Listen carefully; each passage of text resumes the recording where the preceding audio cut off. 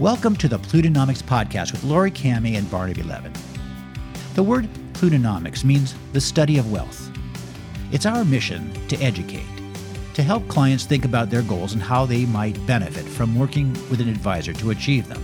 But more importantly, it's to make sure our listeners understand both the pros and cons of any issue, so they can make informed decisions and increase the odds of finding the right answer for them. You see, it's not who's right or wrong, but knowing there are no disinterested parties or unbiased opinions, and that where you sit depends on where you stand. The challenge to making good decisions is to start by questioning one's assumptions and to break free of our prejudices, because the truth usually lies somewhere in between. There are always two sides to every issue, both of which have merit.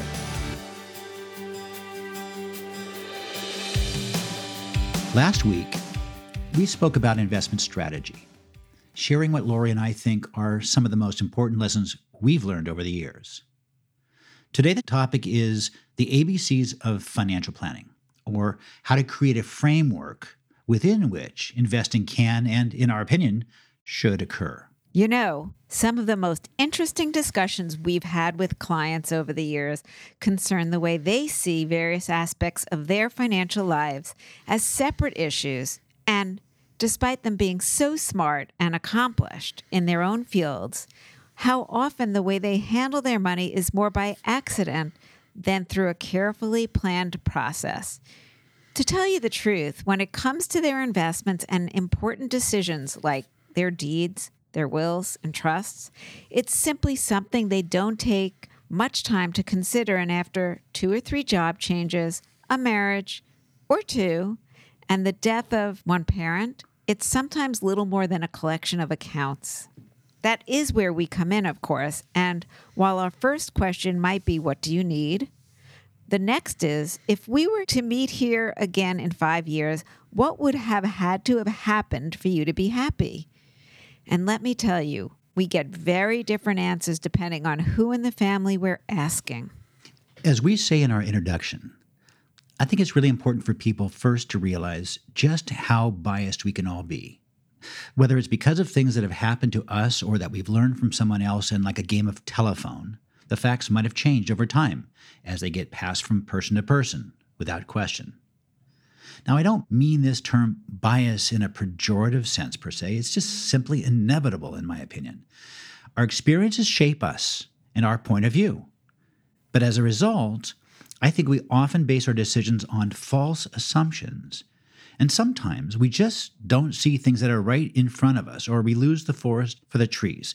So let's assume you agree with me, and here we are trying to plan your financial future together. I can definitely say that some of the decisions we make today will have an impact on where you end up 20 or 30 years from now. So it's really important to figure out what we can do now to increase the odds you'll get where you want and need to be, and that we do everything we can regarding those things we can control, so we aren't faced with the regret of one day saying to ourselves, I wish I hadda, after it's too late. Toward that end, I like to start by suggesting our clients think of themselves like a small business with an income statement, a balance sheet, and a 5-year business plan they might share with a VC to convince them why they should invest in your little enterprise. The formula for an income statement is income minus expenses equals cash flow. For a balance sheet, it's assets minus liabilities equals net worth. And don't forget, that doesn't mean your liabilities are just credit cards and student loans. One's liabilities also include your mortgage, a car, or a boat loan. Absolutely. Any and all debt. And finally, your business plan, which, as Lori said earlier, is what it's going to take to get you where you want to be, whether it's 5, 10, or 20 years from wherever you are today. That, I have to say, is a great concept. When thinking about your priorities, we use terms like non-correlating assets, risk tolerance, and yield to maturity. God, it's worse than talking to your doctor about a knee replacement. But if you are thinking about working with an advisor, here's a few questions at least you may want to ask them. 1, Will they provide you with a clear picture of your current net worth with all of your assets and, besides an analysis of the strengths and weaknesses of where things stand, how they reach their conclusions? How are they being compensated? For example, do they have a fiduciary responsibility to represent you and your family or your business first? And how do they deal with any potential conflicts of interest? And finally, number 3, who else will you be working with? It's important to know how often they'll be in contact and how they plan to work with your tax and legal counsel. Next, in today's era of remote access when everyone is going paperless and we hear all sorts of scams and hackers, it's important to have some sort of a secure digital vault in which all of your important documents are stored. And you should have someone other than yourself who also knows how to access that data, because your bank and credit card companies won't even let family access your accounts, even when something happens to you. And finally, we're often introduced to a new client when an important life transition is about to or has recently happened, such as a death, a sale of a business, or a pending divorce. And obviously, the sooner we know in advance, if possible, the better we can help to minimize taxes or maximize returns. So be thinking about these things long before they're needed. Regarding cash flow, it's really important to know not just how much your cash flow positive or negative, but what accounts for that outcome, so we can make sure it's what you want. In other words, to make sure that every dollar you spend is spent on things that are necessary or important to you. My favorite example is that $3.50 cup of mocha I used to get at Starbucks every day on the way to work. Barnaby. Yes? Don't you know that cup of mocha is now $4.75? Which makes it even worse. Okay, got it. Anyway, it was only when I added up my own expenses that I realized not only that I spent more than $2,500 on coffee, but that I gained 15 pounds in the process. My point, Lori, is there are plenty of things I'd rather spend $2,500 on and that are more important to me than that. So if you can find things like this that are easy to, quote, give up and redirect to something that has a better return, do it. Next, when it comes to balance sheet, think of it like a barbell. Think of your taxable or personal assets on one side and your tax-deferred or long-term retirement assets on the other, and make sure you pay attention to both. For both, like we discussed back in our first podcast, the primary drivers of a person's asset allocation should be, number 1, what goals they want to achieve.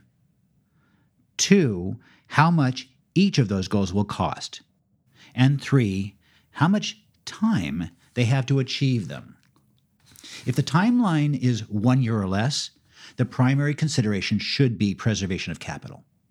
If it's 10 years or more, it should be about maximizing growth, and everything in between is some blend of the two. So, because our tax-deferred or retirement assets are by definition long-term in nature, I believe we want to maximize growth in our IRAs and 401ks and take more risk with them.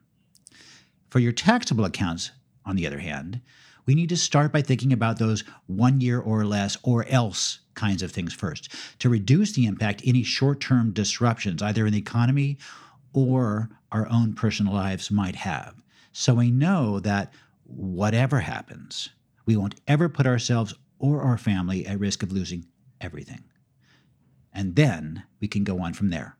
That's so true. At various stages, we can have too much cash or none at all. And more recently, people might have gotten just a little too comfortable with the constant volatility of the market. Some may have forgotten that the markets reprice everything, including real estate, every day. And that the only difference with real estate is that no one puts a sign in the front of your door every morning.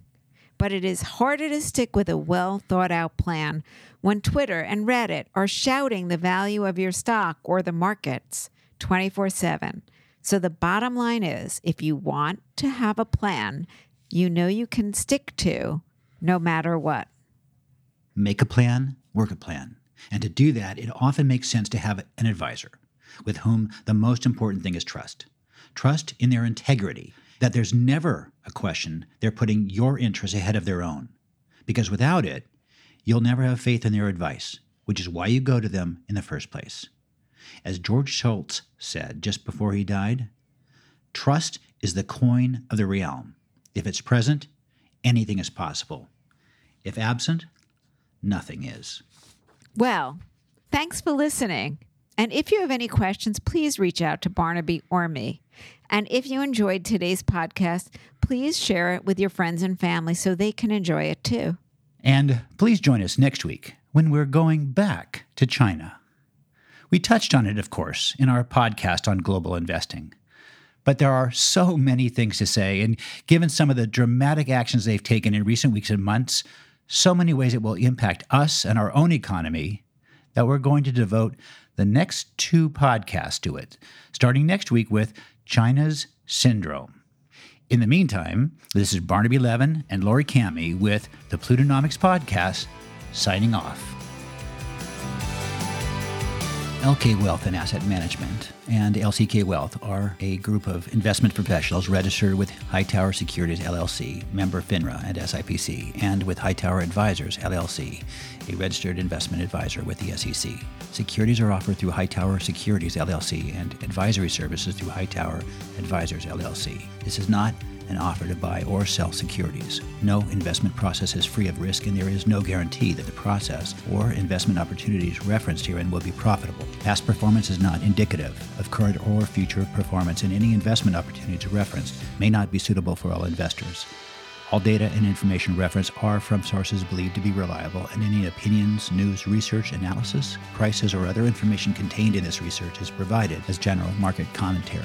It does not constitute investment advice. Neither LK Wealth and Asset Management, LCK Wealth, or Hightower shall in any way be liable for claims and make no expressed or implied representations or warranties as to the accuracy or completeness of the data, or for statements or errors contained in or omissions from the obtained data and information referenced. The data and information are provided as of the date referenced, and such data and information are subject to change without notice. This document was created for informational purposes only. The opinions expressed are solely those of LK Wealth and Asset Management and LCK Wealth, and do not represent those of Hightower Advisors, LLC, or any of its affiliates.